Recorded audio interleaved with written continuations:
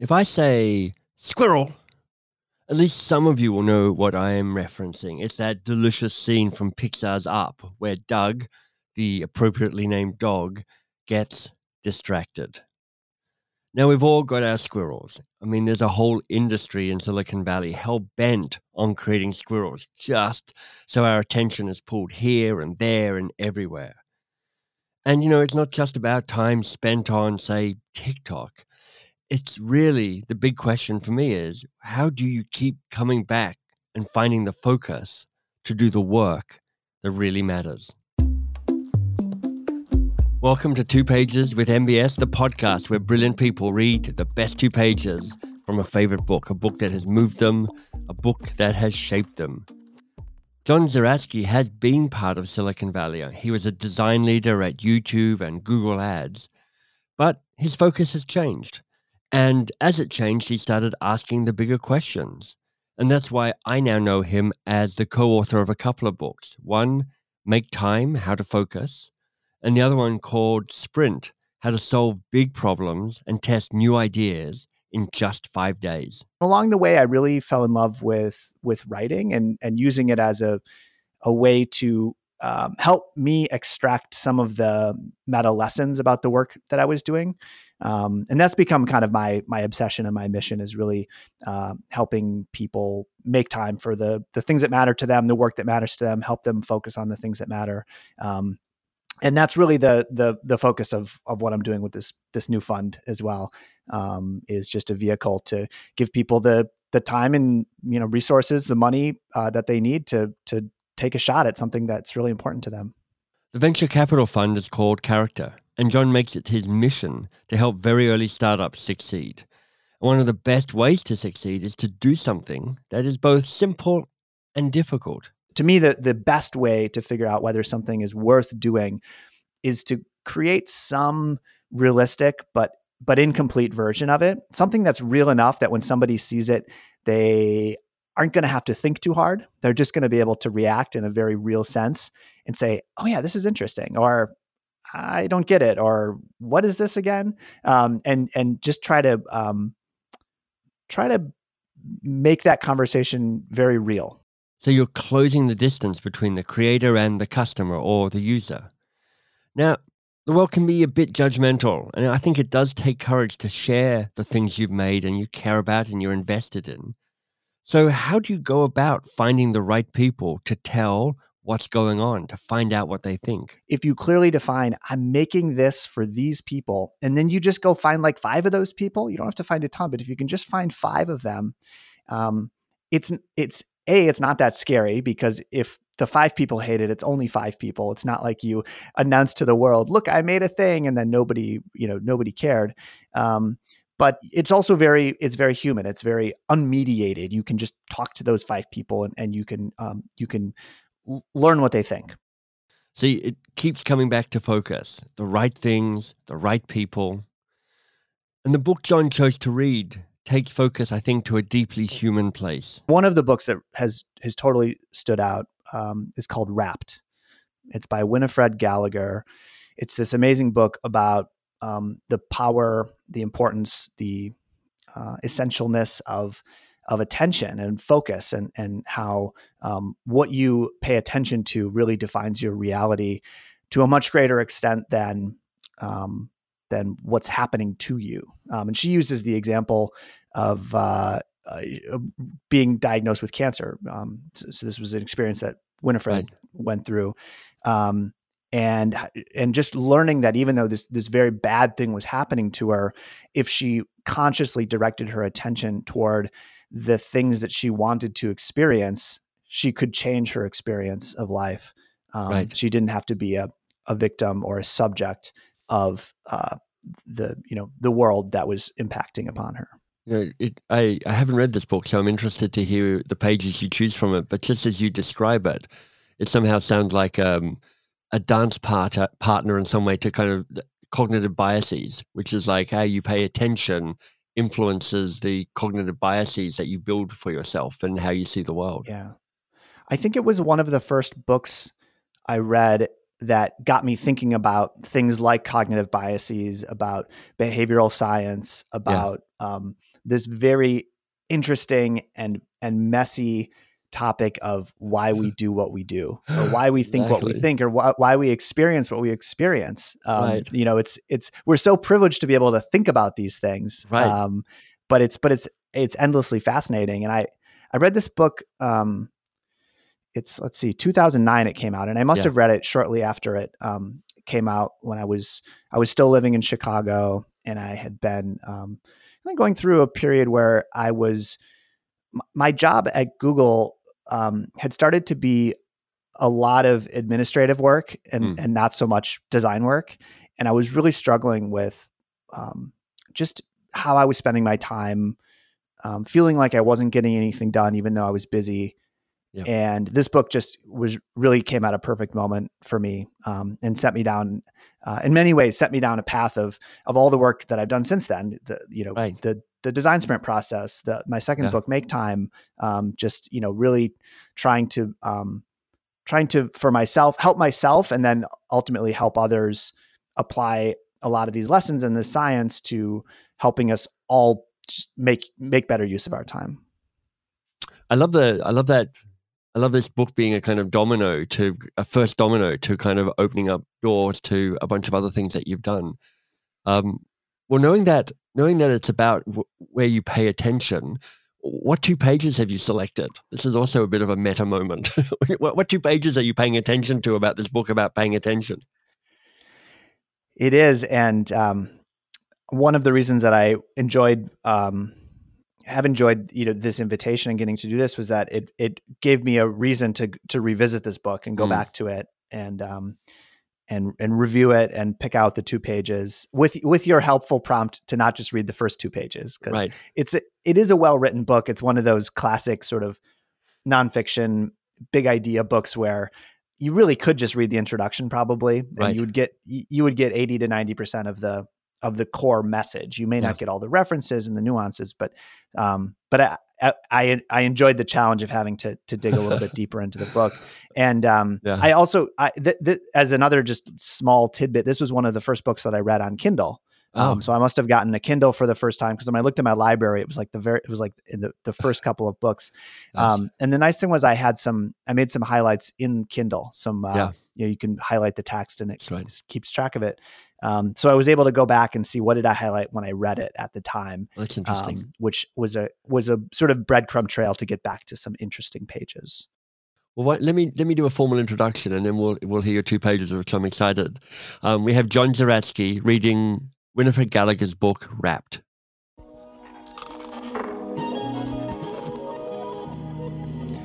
As the expression paying attention suggests, when you focus, you're spending limited cognitive currency that should be wisely invested because the stakes are high. At any one moment, your world contains too much information, whether objects, subjects, or both, for your brain to represent or depict clearly for you. Your attentional system selects a certain chunk of what's there, which gets valuable cerebral real estate, and therefore the chance to affect your behavior. Moreover, this thin slice of life becomes your reality, and the rest is consigned to the shadows or oblivion. Attention's selective nature confers tremendous benefits, chief of which is enabling you to comprehend what would otherwise be chaos. You couldn't take in the totality of your own experience, even for a moment, much less the whole world.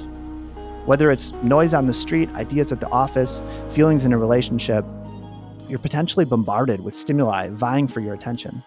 New electronic information and communications technology continually add to the overload. By helping you focus on some things and filter out others, attention distills the universe into your universe. Along with performing the Apollonian task of organizing your world, attention enables you to have the kind of Dionysian experience beautifully described by the old-fashioned word rapt. Completely absorbed, engrossed, fascinated, perhaps even carried away, that underlies some of life's deepest pleasures, from the scholar's study to the carpenter's craft to the lover's obsession.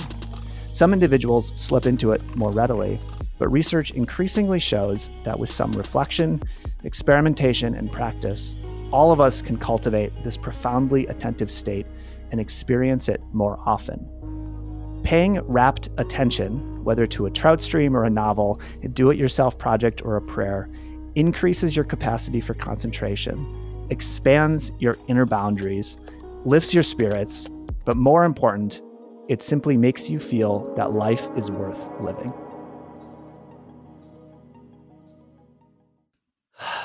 That's wonderful, John. Thank you. I mean, it's beautifully written. Anybody who's throwing out big words like Apollonian and Dionysian, I'm like, okay.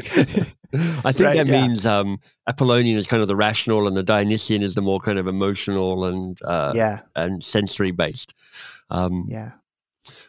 What is it about that struck a chord for you, John? So I think there were two big messages from this book that this passage captures together, which is, I think, why I like it. The first is that your experience of the world is really defined more by what you pay attention to than by what happens to you. And she captures that with that phrase,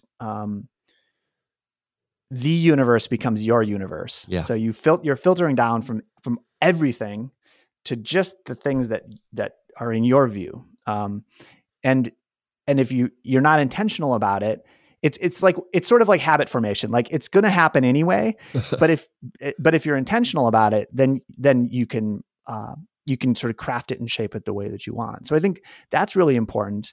And then the other thing is just this insight that paying attention makes life better.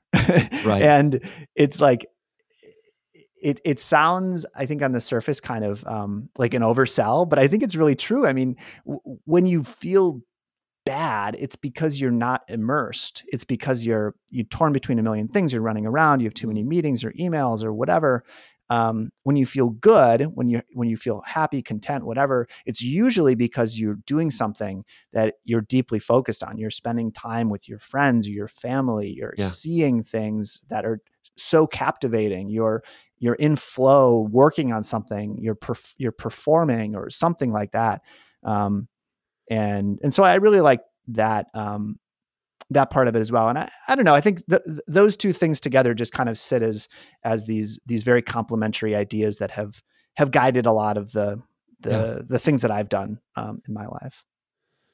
One of the things that pops up in my head, John, as I hear that, is a concern, actually, which is how you decide what to pay attention to, because we've all talked about kind of our own little echo chamber and our own little bubble, and the danger of just continuing to pay more attention to what you already are paying attention to, and how that how the act of making the universe my universe becomes an act of limitation rather than an act of expansion or possibility, kind of joyful absorption or expansion. Yeah. Exactly. Is there a dark side to this? I think there is. One of the things that's so interesting about this book and about the research that it describes is that it is, well, again, I'll compare it back to sort of the science of habits. Yeah. It's one of these things that can have very negative effects, but can also have very positive effects. And fortunately generally not in a third party sense, usually in a first party sense. Like you can accidentally form some really bad habits that become hard to shake, or you can intentionally form some really good habits. And I think that's true of attention as well. I think if you just follow the path of least resistance and you pay attention to the things that are the easiest or the most immediate or reinforce your own worldview, then I do think it can spiral to a place that is very small, that is very closed-minded, that maybe isn't as ultimately satisfying as it could be, even if there is some short-term enjoyment or pleasure from it. But I think it's so important to recognize this, because if you recognize it, then you can take a step back and you can say, wow, this attention thing, this is a big deal. Yeah. Let me slow down for a second and decide what I want to pay attention to. Yeah. Let me decide what I want to spend time on. Let me decide who I want to spend time with, what I want to read. And the first step to doing any of that is just that awareness, I think, of recognizing how powerful it is. Yeah. How do you figure out what to pay attention to? Like as you said, it's impossible. It's impossible to take in, and you'll be overwhelmed just by all the stuff coming at you, let alone what's out in the universe. I mean, I'm curious to know how you decide this is where I'm going to put my time. This is where I'm going to put my attention. Is there some pre-work that needs to be done, kind of pre-thinking around this, or do you just kind of choose in the moment? I don't think I choose in the moment. My approach with attention and time my approach is to structure my environment and my habits to make the easy things, the automatic things, the right things, the things that I want to do. But the underlying question is, well, how do you know what those things are in the first place? Yeah. And I don't think I have a great answer for that.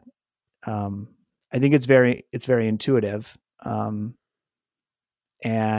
I try to, one of my principles is to engage in activities that have sort of many feedback loops or many opportunities to practice repetition, to get in reps, because I learn from it. And so I think that pertains to deciding what to pay attention to, because if you can choose to pay attention to something, and then you can observe and reflect on what that did for you, how that affected you, then you can adjust it. You can change the environment. You can change the things you're exposed to, the habits, whatever. So I don't know that I have some set of criteria or some specific goal off in the future that I'm trying to get toward by paying attention to certain things. But I do know that I'm very intentional about identifying, an educated guess. Like, I think I want to pay more attention to this, or I think I want to spend more time on this. Let's do it a little bit. Let's try it. Let's see how it goes, what benefits or costs it has, and then adapt from there. Right. You learn through doing the work and getting the feedback, rather than just have the idea and then implement that. Yeah. And I can give you just a really small example. I'd love that. That's not about some big, life-changing projects or anything, but it's literally about like what I pay attention to on my phone, like what I read. For years and years and years, I've had this app Feedly on my phone. It's like a feed reader, a news reader. And this is a holdover from I worked at a company called FeedBurner back in the early 2000s. I love FeedBurner. I'm old enough to know FeedBurner and mourn its loss. Yeah. It was a tool that helped people who were publishing online make sure that their content ended up in the right places, using RSS feeds as this underlying plumbing. And one of the things you could do with RSS feeds was the readers could decide which feeds to follow in Google Reader, or what were the other ones called? I can't even remember. Blog Lines, I think, was one. Anyway, those products have pretty much all gone away. They've been replaced by, like, we just see things on Twitter, or we subscribe to email newsletters. But Feedly is one that has stuck around, and because I have this special attachment to RSS, I've had Feedly on my phone for years. And I have somewhat cultivated and curated the things that I follow, the feeds. And I don't have hundreds. I have like maybe a couple of dozen of blogs and other things that I like to read. Over time, I've decided these are worth paying attention to. But I noticed a couple months ago that I was not reading as many books as I used to, and not reading as many long articles or essays as I used to. And so I experimented with removing Feedly from my phone just to see how it would go. And it was a little bit sad to close that chapter. And a little X, and pops away and vanishes, and you're like, that's Yeah, that's like it never 15 happened. years of my life gone. Right.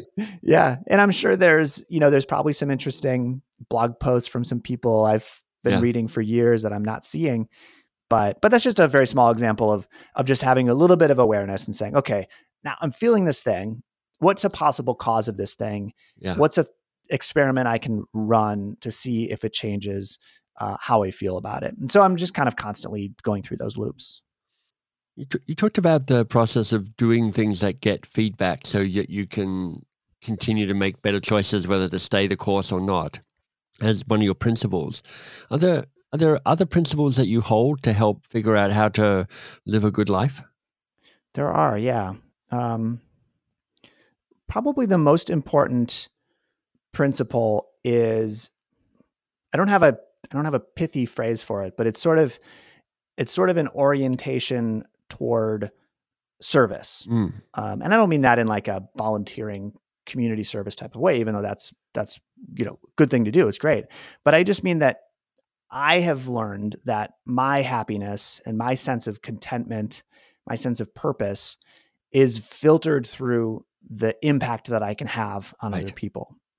And that has informed a lot of the choices that I've made about the work that I do and doing things that that are highly leveraged, Right. and not in a financial way necessarily, although sometimes they are, but where I know you're familiar with this too, but where I can do something, I can create something that if it is successful Right. will have an impact on many people. And then those people can all take that and go and Exactly. have an impact on many other people. Perhaps it's overly grandiose. Perhaps, I'm too, I think too highly of myself, but I just find that sort of, Yeah. that orientation and then the application of leverage to be really rewarding. So that's another one. Yeah. I love that. Um, Yep. I have another one. This is sort of a mantra. I have a list of mantras in my phone that I remind myself of. And one of them is not really, I guess maybe it's a principle. But it's the artist Paul Madonna. He's a sketch artist. I don't actually know. You might know his work if you saw it. It's fairly recognizable. So when I lived in San Francisco, I was able to walk to work, and my walking path took me through North Beach, which is the famous Italian neighborhood where the beat movement, Right. was happening, and a lot of interesting American cultural things happened in North Beach. And City Lights Bookstore I love that is a bookstore. Yeah. bookstore that will forever be associated with Jack Kerouac and the Indeed. Beats. And they had a poster for a Paul Madonna book in the window of that bookstore that I walked past every day for years. And I think it's the title of a book by Paul Madonna. Everything is its own reward. Oh. And that's the mantra. So that's one of my other principles is I find that most things, they contain their own reward. They're not Yeah. in pursuit of another reward, but many things, even things that seem bad at first, they usually contain some inherent value. And I just try to look for that. So that's another one. I love that. You talked about contentment, in service of others for a sense of contentment. And you also said happiness and you said purpose. And I hear those words often enough. I don't often hear the word contentment. And I'm wondering what that word means to you. For me, contentment is, it's a more stable form of happiness. Mm. It's like if happiness is the dramatic, mountain peaks and canyons, then Right. contentment is rolling hills. Right. So it's I think it's a better target probably than happiness. I think happiness is, I mean, and we're getting into very weird and obscure differences between things, but I for me personally, I tend to think of happiness as a moment or the result of some relatively short term thing. But contentment is something that I believe I can nurture and cultivate over a long period of time, and I think I can experience contentment from things that I'm not actively engaged in. Whereas I think happiness tends to come more from things that I'm doing right now, or sort of currently. Like, for example, there's some companies I worked with at Google Ventures that we invested in. When I worked there, I really feel like I had an important effect on their success. One example is Flatiron Health, which is this amazing company that makes software for cancer clinics. And, it's been years since I worked with them, so it's not a source of happiness, but I do think just even thinking about that company and thinking about the work that we did with them, it's a source of contentment. I feel like, wow, that was a good thing that I did. If I'd never do anything else good, I did that good thing. Right. I feel a certain amount of contentment from that. I feel like I might know the answer to this, but I'd love to ask it anyway, which is part of a commitment to design is a commitment to failure and getting stuff wrong. And you talk about Flatiron Health and the contentment in that, and seeing the role you played in that, and seeing that organization flourish. But I'm wondering how you manage, the stuff that doesn't work out. How do you maintain contentment when it's just not, the stuff isn't working the way you want it to work? There are a couple of things that are helpful for me. One is finding the bright spots where it did work. So, I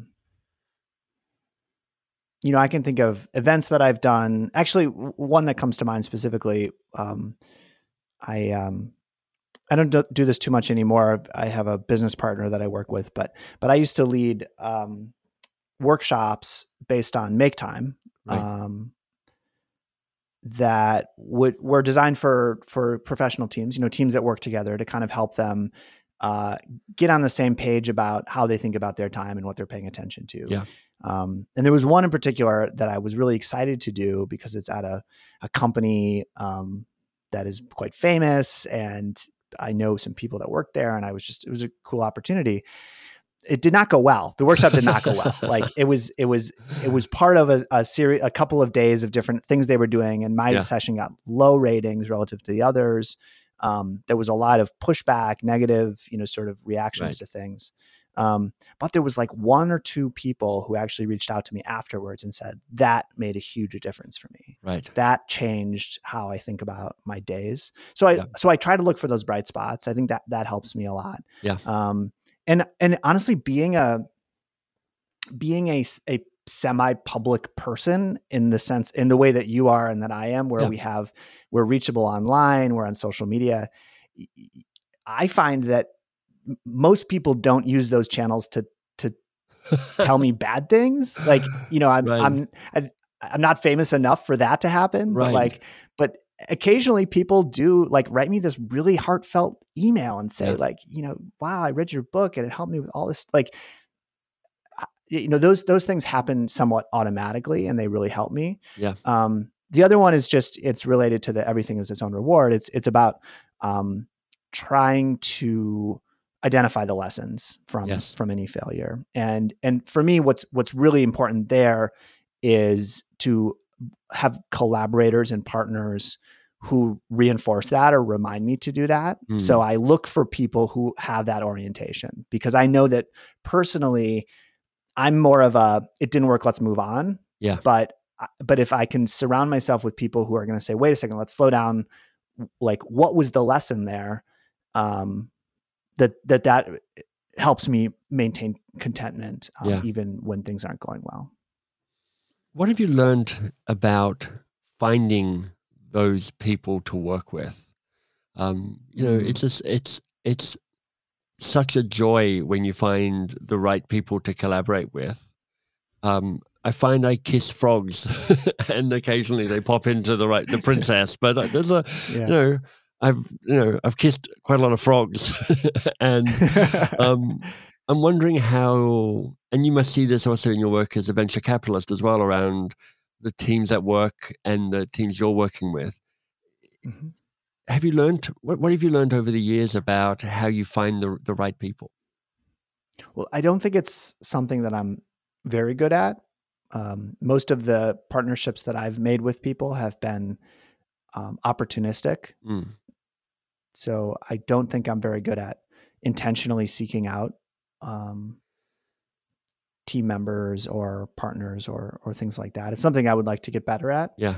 But one pattern that does stand out for me is um, just kind of looking for people who have done a lot of stuff, tried a Right. lot of stuff. Right. So like the way that shows up for the startups that we invest in through our fund is like, if you look at somebody's LinkedIn and it's like, they worked at Google for 8 years. Right. It's like, okay, that might be a really, really valuable experience. Clearly they're a smart person. They're talented versus somebody who like, they co-founded a startup, but it only lasted a year, which clearly means it failed. And then they were like an early employee at its other startup. And then they did this side project, like maybe they contributed to an open source thing, or they wrote a book, or like, like just some of that track record of like, you tried a lot of stuff, but you're still going, which means you probably have a pretty good attitude undaunted toward failure. Yeah, exactly. Yeah. And then I try to tease that out by talking to them as well. Like, I tend not to hit people with the, tell me about your biggest failure and what did you learn? Right. That's maybe better for on stage or something, but like, I just sort of ask people to take me through. So like, what happened next? Like, how did that project go? Like, what happened there? And I think it's usually pretty clear what their attitude is about failure. Now that doesn't help with the top of funnel. It doesn't help. And that's what I was saying. The thing I'm not very good at is sort of intentionally finding those people. But I think once they're close to me, then I can sort of evaluate them in a pretty good way. Yeah. One of the things that you're famous for is the sprint process. And you write about that in your first book. And I'm intrigued that part of what you offer in this new company that you're part of is not just money, which is what startups want, but a process as well to help them accelerate and work on the stuff that matters. It's 4 or 5 years since you wrote that book, and your knowledge of that goes deeper back in time before that. What shifted, if anything, over the years in terms of how you think about that sprint process and what's most important about it? There are some relatively small tactical things that have changed. And it's actually been really cool because we wrote the book based on our experience at Google Ventures, where we created this method, and we were informed by a lot of influences and inputs, but it was our thing. It was how we did it, and it worked for us. And since we published the book, there are a few pieces, 3 pieces in particular come to mind, where other people in the community, people who had read the book and were running sprints, they came up with better ways to do a part of it. Right. And we've sort of like, we've gotten to know those people. We've taken their techniques now, and when we run sprints, that's how we do it. So that's been really cool. So there are some small tactical things like that. Yeah. I think another interesting change is that there are a lot more ways to test ideas. There are a lot more ways to validate whether you're on the right track. And some of it comes from tools, having better tools for creating prototypes, or, there's this whole no code movement that's all about creating products or websites or whatever without having to write any code, which is exactly what we're doing in most cases in a design sprint. Is like, how can we make this thing without doing the plumbing part of it? Yeah. So I think that's been really exciting to expand the universe of ways in which people can run experiments, can validate their ideas. Yeah. But I think that I don't know, the bigger thing that comes to mind is just that I think that you and I would probably both agree, and probably pretty much anybody listening would agree, that like the world is crazier now than it was in 2016 when the book came out, by whatever definition you have. Right. And so I just think and especially when, teams are more often now working remotely, they're not in the same place. Yeah. Having a method and a process and a checklist that forces you to focus and forces you to be together as a team. Right. Like, even if like, I don't know, even if you do all the steps wrong, or you like, whatever, like just the fact that you and your team spent more than an hour together, right, working on something is really meaningful. It was always meaningful, but I think it's become more meaningful. And that's one of the, that's a hard thing to lead with. It's hard to sell that as, look, I've got this great thing. It's going to make you spend time on something. So it tends to be a bit of a Trojan horse, but I think it's it has always been a benefit that comes through on the back end, but has become an even stronger benefit as the world has gotten more distracting and more fragmented. It feels like it's a really nice kind of shout back or call back to reading from Rapt, and that whole piece around taking the moment to actively stay in the moment and stay focused on something opens up new worlds. And in the sprint process, you're creating a structure that forces people to stay in the moment with each other and stay with the problem and stay with the work, and has the ability to perhaps create that kind of sense of that Rapt, which is such a wonderful word. Yeah, absolutely. John, this has been a wonderful conversation. I'm wondering, as a final question, is there anything that needs to be said in this conversation that hasn't yet been said? Nothing's coming to mind. I think we went to some interesting places. I appreciate your questions. They were really thoughtful. Thank you. So no, I don't have anything that I wish I could have talked about that we didn't get to. Good.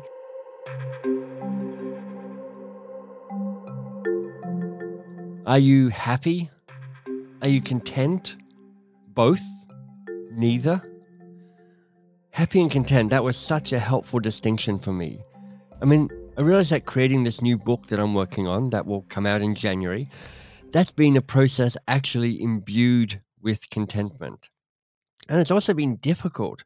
I mean, I'm currently writing the seventh draft of it now. And trust me, there have been times where I have not loved the writing process, or sharing drafts with people and hearing back, I have no idea what your book is about. I had to abandon it after 30 pages. So, not happy, but content. I have been content in doing this work. So where do you seek out and find contentment? Look, if you want to follow John's work, and I'd encourage you to do that, on Twitter, it's at Jazer, Jazer. And he's, posting summaries of books he's reading there as well. So that's worth looking at. And John Zeratsky, of course, is his website. Spell it for you, JOHN Z or Z, ZERATSKY.com. And you're a legend for listening to the podcast. Thank you. I really appreciate it. I'm hoping you're enjoying the guests. If there's one episode or one guest in particular that's really struck a chord for you, please share it with somebody. This podcast definitely grows by word of mouth. And if you're willing to email somebody, text somebody, go, oi, listen to this, that might be good for them, and it will certainly be helpful for me. And thank you as well if you're willing to write a blurb and a review on your favorite podcast app. I know it's a bit needy and a bit whiny to keep asking, but it really does make a difference. It helps the algorithms make sure the podcasts get found, and that helps me be able to attract better and more interesting guests. Even more interesting. Well, these guests are all pretty amazing. Anyway, you're awesome and you're doing great.